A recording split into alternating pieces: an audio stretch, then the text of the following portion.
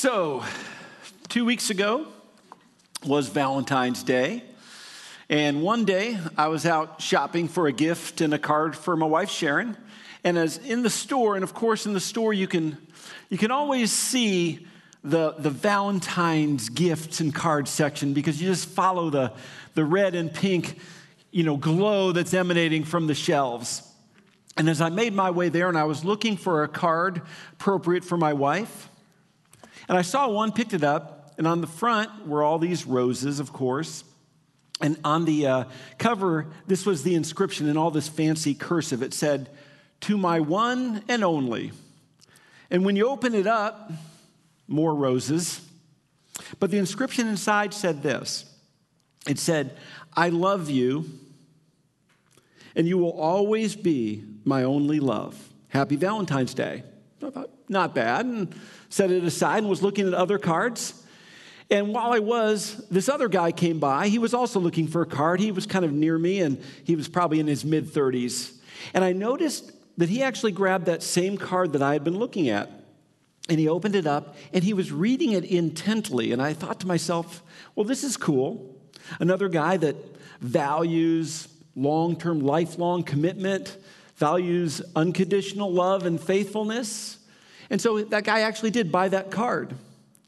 The problem is, he bought 3 of them. Think about that for a second. I got to tell you, I didn't see that coming. And the unexpected often takes us by surprise. And it also tends to capture our attention. Such is the case as we read through the Gospels, as oftentimes happens. Jesus himself takes seemingly unexpected encounters, and he lovingly turns them into powerful, holy moments that transform the lives of those he touches. He did so then, he still does so today. So as you're turning in your Bibles to Luke chapter 7, now I'm going to be reading from the NIV this morning.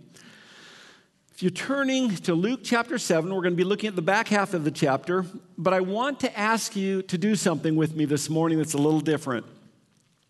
I want to ask you to imagine that you're hearing this story for the very first time, even if you're quite familiar with it.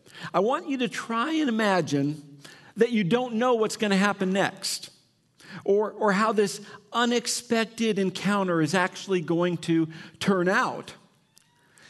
Allow yourself to take in the moment. Allow yourself to be there. Allow yourself to experience the drama and feel the tension that you're going to see here in a second is part of this. Because my hope is when you do, you'll be better able to catch what Jesus has for us today, like he had for everyone in that room. Because I believe that he does have something for us. Something from this powerful and intimate display of how the gospel impacts a life, including our own. Okay? So to make this even more conducive to doing this and experiencing the moment as it happens, I'm going to actually read through this passage in increments, one verse at a time. So we're going to start Luke chapter 7, verse 36. Verse 36 reads this. Now, one of the Pharisees invited Jesus to have dinner with him. And so he went to the Pharisee's house and reclined at the table. Let's set the background for this. Where was this? Who was this man? And why the dinner invitation? This chapter finds Jesus smack dab in the middle of his teaching and his healing ministry throughout Galilee. Simon, the Pharisee, he lived in that area. He lived in Galilee. Now, Pharisees were some of the religious leaders at the time, and they took their religious regimen very, very seriously, and many of them saw themselves as morally elite. And by chapter 7, where we are here, there was already a good bit of resentment and tension from the Pharisees toward Jesus. They had seen Jesus heal people. They were miffed when they saw Jesus' followers doing things on the Sabbath like picking grain because they were hungry. It crawled all over these Pharisees when they would see Jesus hanging out with people that they considered sinners. And when he would dine with them, they thought no self-respecting man of God would be in close company with such unclean people. And most of all, to the Pharisees, Jesus was a blasphemer because he had claimed to have the authority to forgive sins. So if Jesus was persona non grata to the Pharisees, then why this dinner invitation? Was Simon like Nicodemus? Nicodemus was a Pharisee.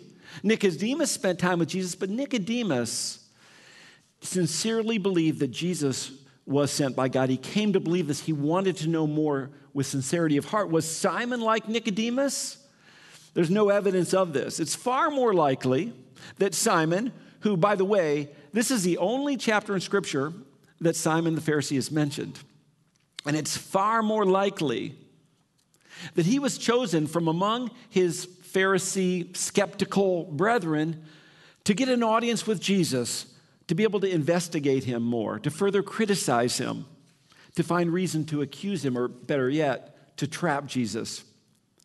Now, it wasn't uncommon in this culture for local religious leaders like Simon to invite a visiting rabbi, this itinerant type teacher, into their home. In fact, this was actually one of three different situations where Jesus, in the Gospel of Luke, was invited into the home of a Pharisee for dinner. Also in this culture, when this would happen, when this kind of a dinner would happen, people from the town were actually welcome to come by, to listen in. Now, they weren't invited to the table. They weren't invited to dine with them, but they were welcome to stand around the back of the edge of the room, or better yet, maybe listen through a window or be out in the courtyard to hear this visiting rabbi. So that was the situation. Now, inside the home, I want you to picture this. Inside the home, the room where this was going to take place, there was the table in the center. Now, the table wouldn't have been what we think of now as a dining room table with chairs around it. Rather, the table was very low to the ground. And Simon and maybe his family members, a couple other guests, and Jesus, you can picture them reclining. So you can picture Jesus reclining on some kind of a low-to-the-ground piece of furniture, something like maybe we consider a divan. Or most likely, it may have been like a long cushion. And he would be there with his head and his arms close to the table, propping himself up by his elbows near his plate. But his legs and his feet, they would have been extended out away from the table. Okay, so that's the setting. So with this picture in mind, I want you to picture yourself among the people watching what's taking place. You're blending in with others. And this is what you would see. Verse 37, picking up. When a woman who had lived a sinful life in that town learned that Jesus was eating at the Pharisee's house, she brought an alabaster jar of perfume. And as she stood behind him at his feet, weeping, she began to wet his feet with her tears. And then she wiped them with her hair. She kissed them and poured perfume on them. Who was this woman? Why would she do this? Now, most commentators would take the language that was used, her description as being a sinful woman, as meaning that she was most likely a local prostitute. So you can imagine the tension in the room when she walks in, when she arrives. How inappropriate, how uncomfortable, especially when she doesn't stand in the back. She doesn't try to blend in. Rather, when she approaches and comes near Jesus. And as unexpected as her entrance was, so too were the tears that began flowing without restraint, flowing down her face as she knelt over Jesus' feet, so much so that his feet became damp from them. Makes you wonder, was this their first meeting? What was it that she knew about Jesus that would cause such an outpouring of strong emotion? And were they tears of sadness? Or were they tears of gratitude and joy?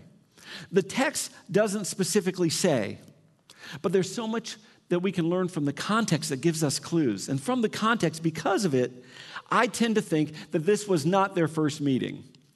As we'll soon see, Jesus will refer to her expressions of gratitude and love as connected with her experience of already having been forgiven. We'll get to that in a few minutes.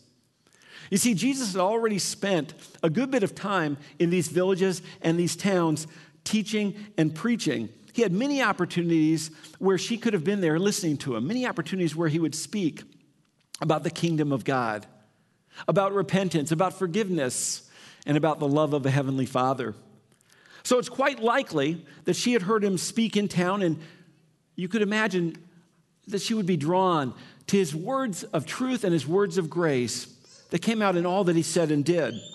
And as hard as it might have been for her to believe his message of the Father's love, hard to believe because of all that she had done, all that was in her past, perhaps this message of their Father's love, broke the hardened shell off of her calloused heart.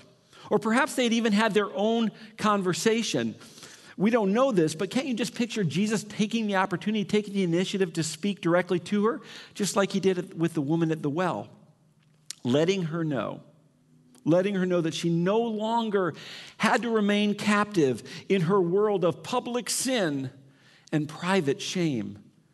She didn't have to stay in her world of false intimacy, but true emptiness, because Jesus offered her a very different kind of love, a love that was pure, a love that was cleansing and healing, a love that was unconditional.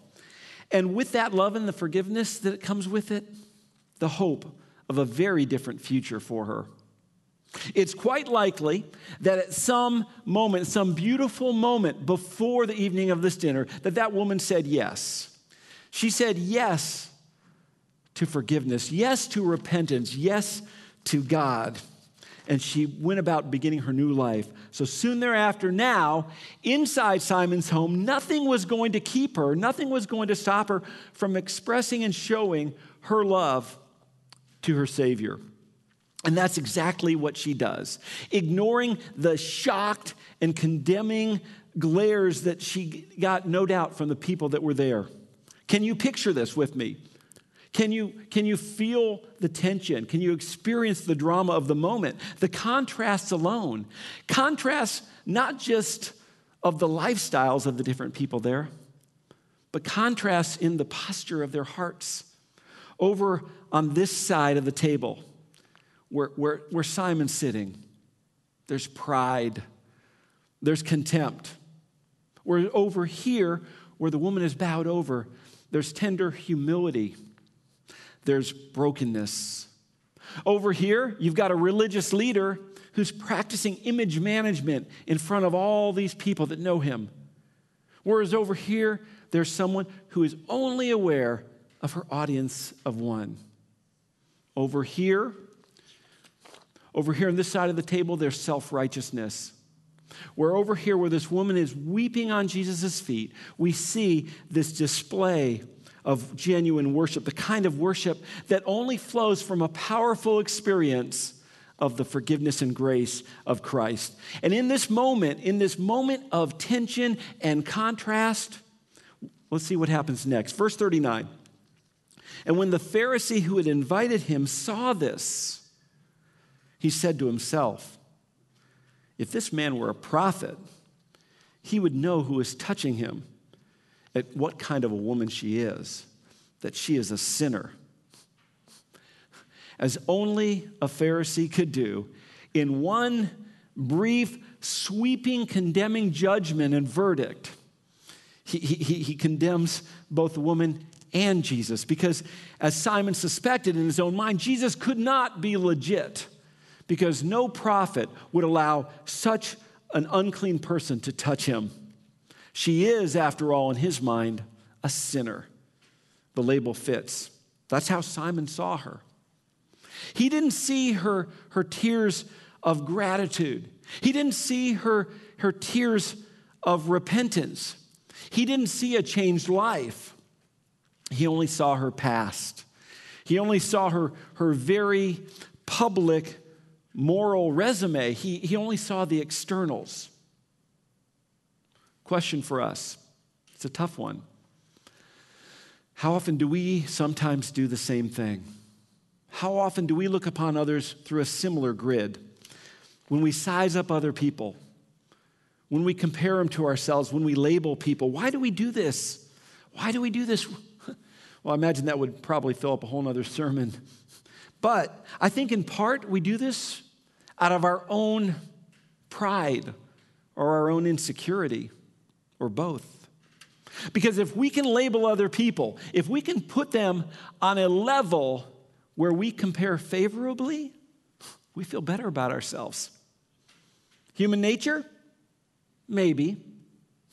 But when we do this, when we find ourselves doing this, I think it should be like a dashboard warning light going off, signaling us that somewhere underneath the hood, if we open up the hood, we'll find that the gospel hasn't quite penetrated deep enough in our hearts, because we may find ourselves more like the Pharisee than we want to admit. We may find ourselves, when we do this, trending more over to his side of the table.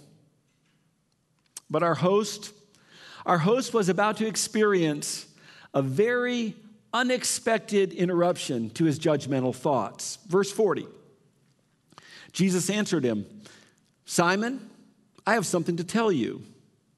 "Tell me, teacher," he said. Now, how do you think Simon sounded right there? How do you think he sounded? Do you think he sounded sincere, teachable? Think he sounded something like this? "Jesus, I'm really looking forward to the lesson that you're about to deliver. This lesson about the condition of my heart in front of all these people here, all my friends. And gosh, maybe it can get written down in the Bible so that my heart can be on permanent display." No, I don't think he probably sounded very sincere or teachable. But regardless, I don't think he anticipated Jesus' next play, because the master teacher launches into this amazing parable. Verse 41.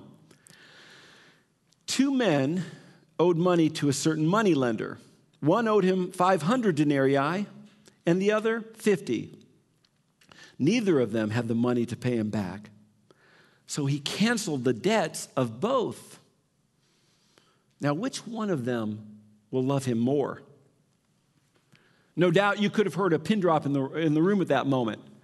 The comparison of the two was clear. 50 denarii, that was no small amount. That was equivalent of 2 months' wages. But that was nothing in comparison to 500 denarii, the equivalent of 2 years' wages. Both were substantial. And Jesus, this is important, Jesus makes it very clear that regardless of that differential, that neither debtor had any hope or means of paying it back. And then Jesus drops an unexpected bomb on the people that were there listening. Because when he says that moneylender, for some unforeseen reason, decides that he's going to drop the debts of both. Now picture yourself in that room hearing this parable for the very first time. You didn't know how it was going to turn out. You hear this and you're thinking, who does that? Why would this person just drop all those huge debts?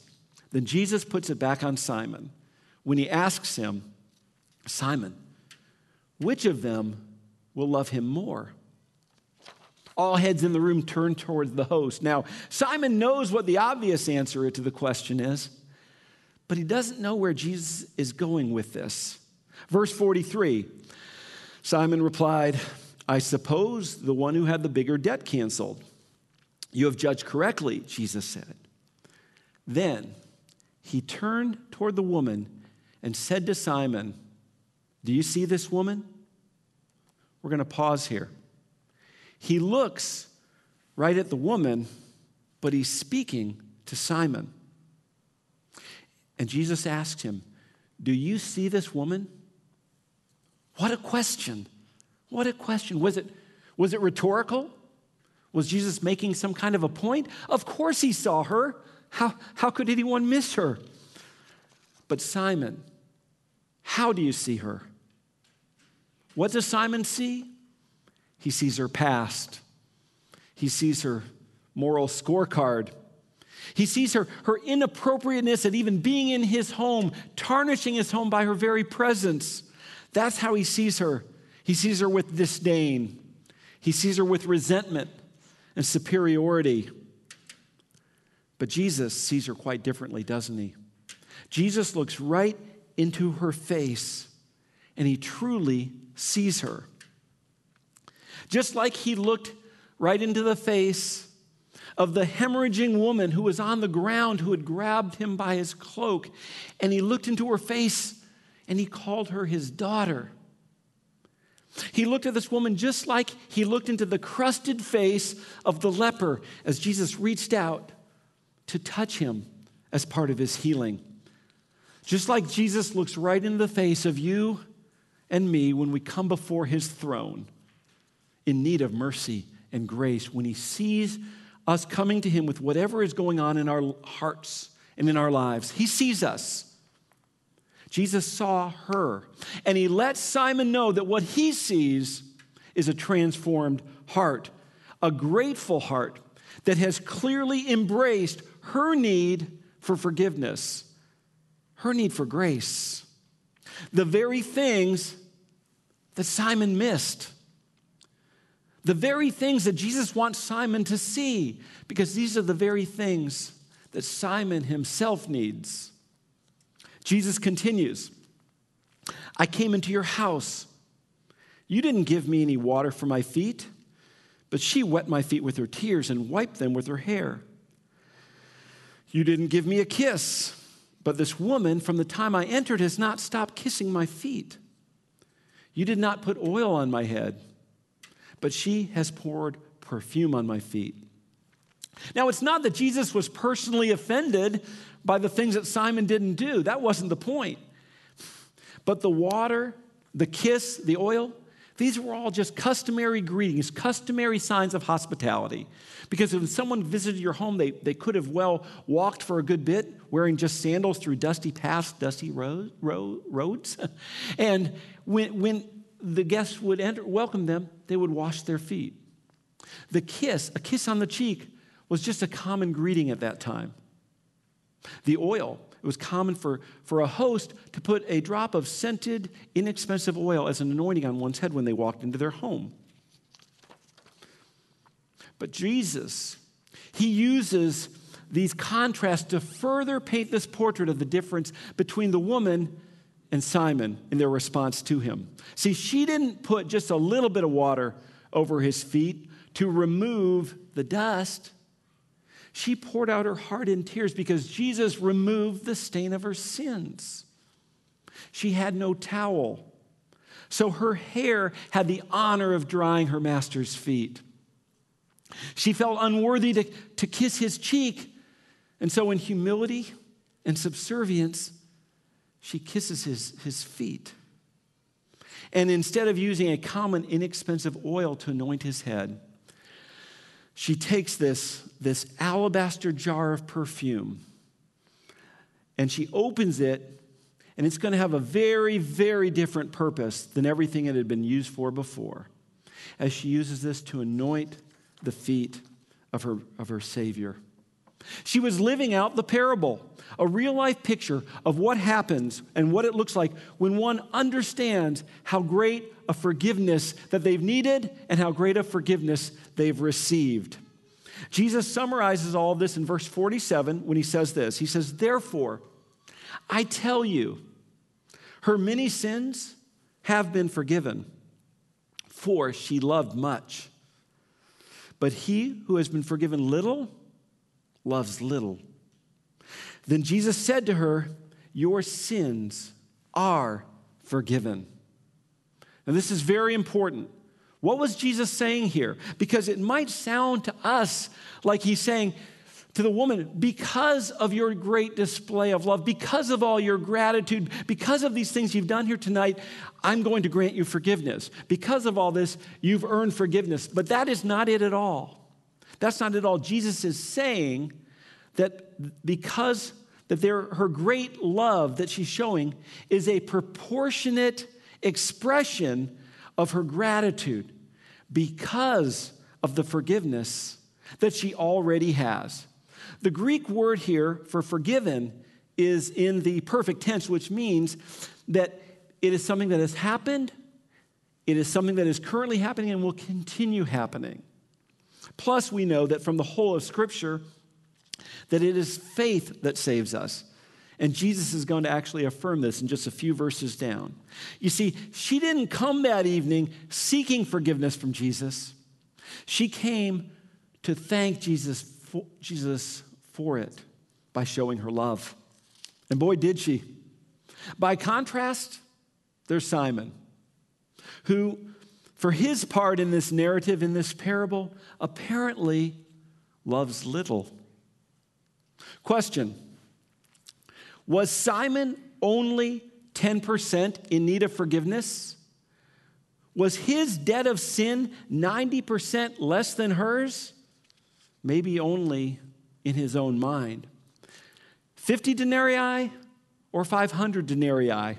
From God's vantage point, he'd said that both debts, neither of them could repay. They didn't have the means, they didn't have the hope, they were equal in desperation, but now she is free. And just like other times when people would hear, or Pharisees would hear Jesus proclaim that someone was forgiven, verse 49 tells us that the other guests began to say among themselves, "Who is this who even forgives sins?" A great question. A great question. But did Jesus take that moment to answer it? To defend himself? To prove his deity? No. He just went right on demonstrating his answer to their question by speaking 8 life-giving words to the woman.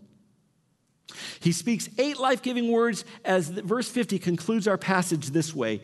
Jesus said to the woman, "Your faith has saved you. Go in peace." No doubt, Jesus was once again looking right into her eyes, right into her face, as he's letting her know that because of your faith, you are now free.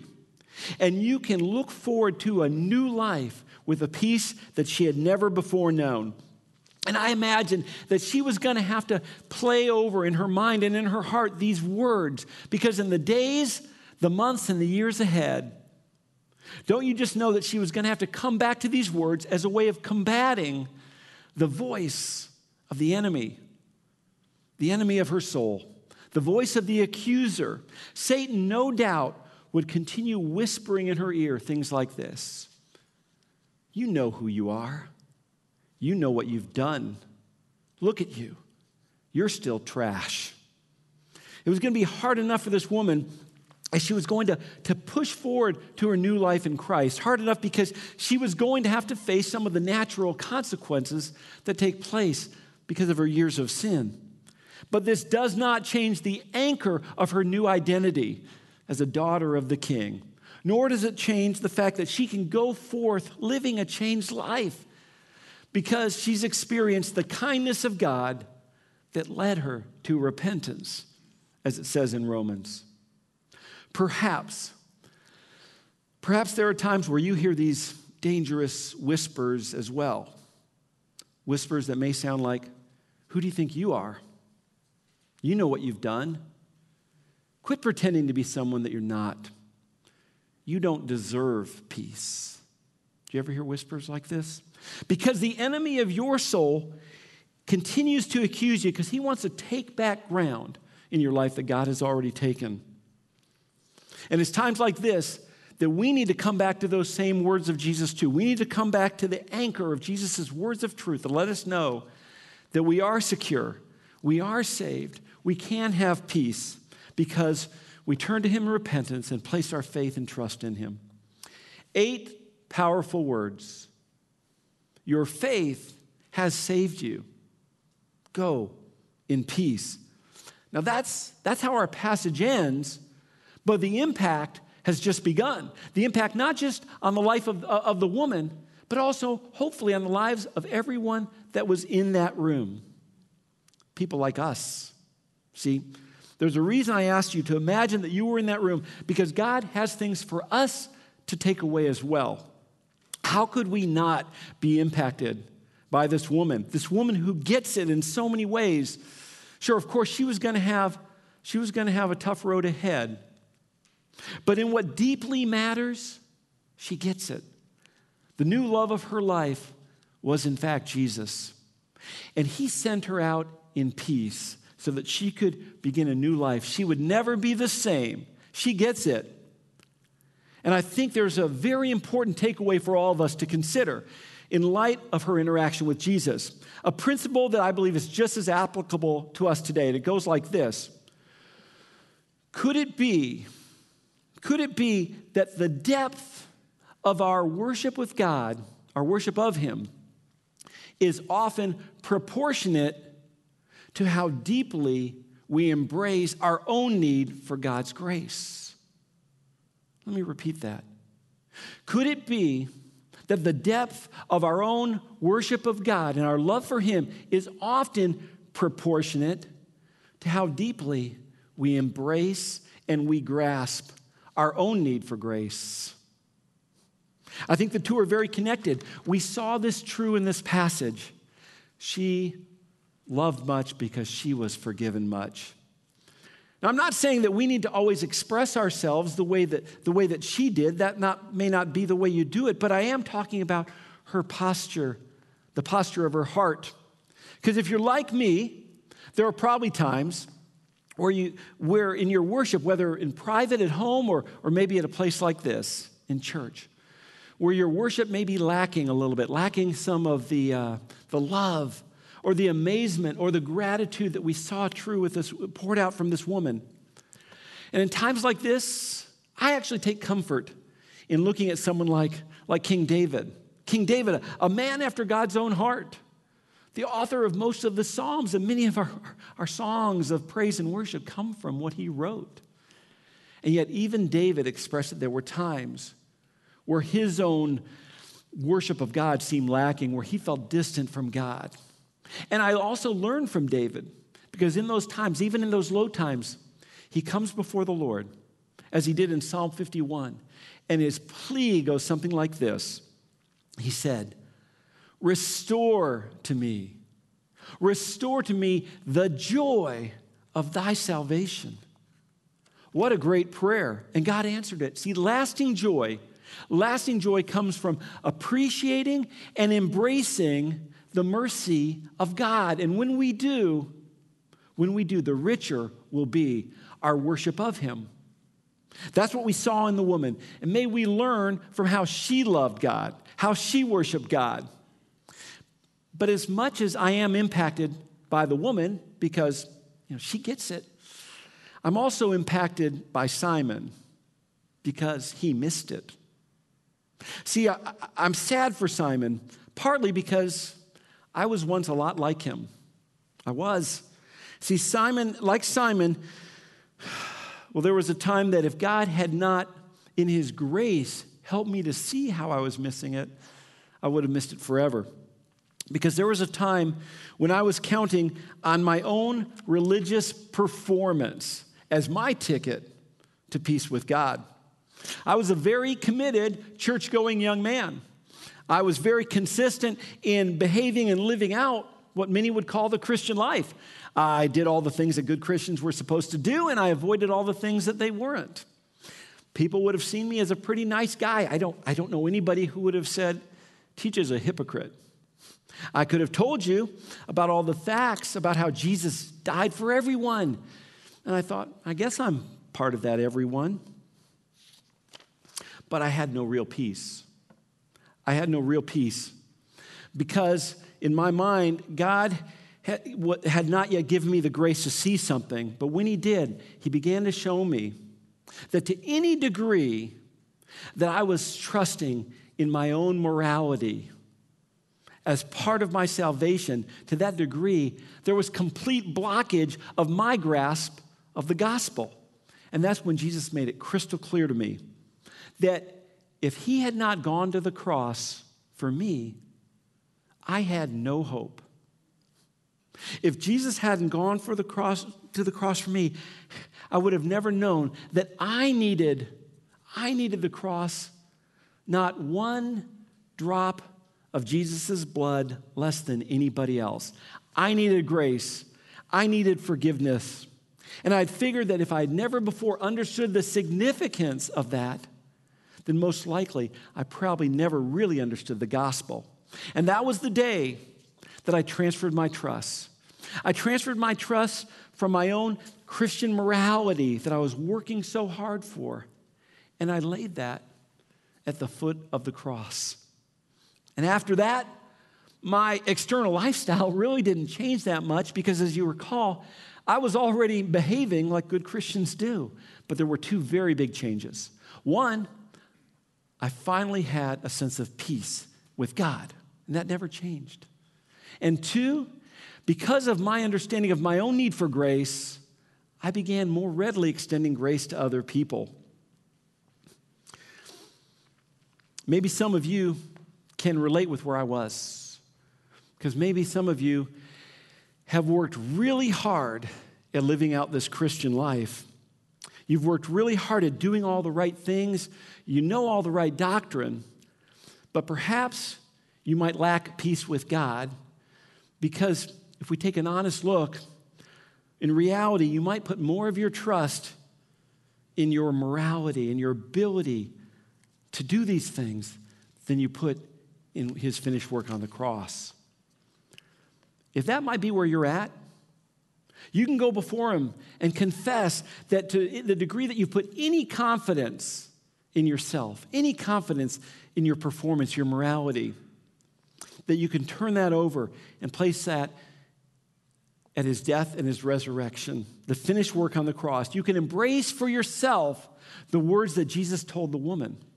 Your faith has saved you. Go in peace. Don't miss this.